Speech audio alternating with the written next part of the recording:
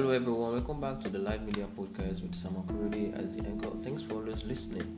Guys, what do we have here today is just, let me say, more of an advice and more of something we can learn from each other.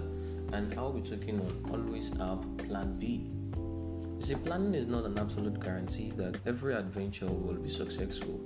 So, however, it gives you the picture of either the probability or the possibility of success as far as that project is concerned.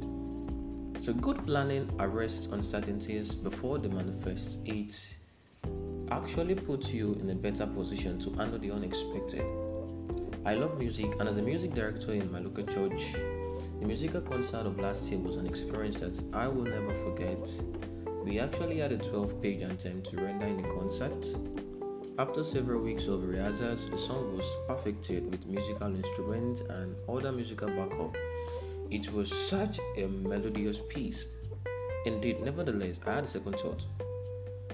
We must be able to sing the anthem without the musical handbook or any musical instrument.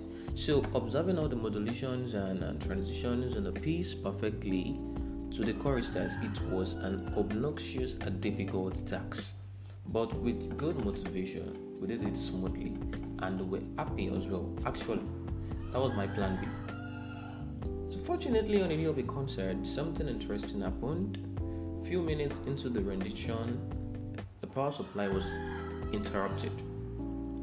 We switched from plan A to plan B. We sang the anthem from the page 3 without the use of musical instrument and handbook. So when the power was restored, we were already on page 10. In fact, we didn't need the handbook anymore.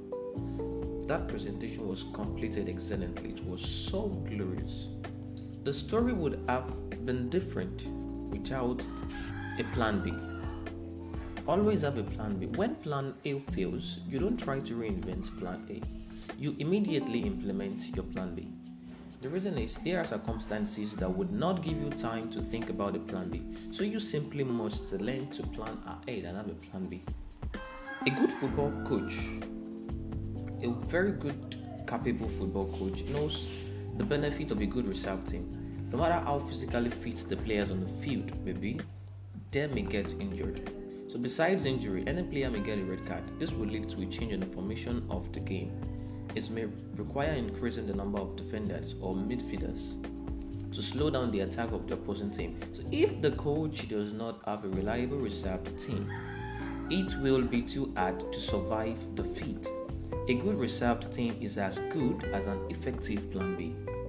So successful generals make plans to fit circumstances.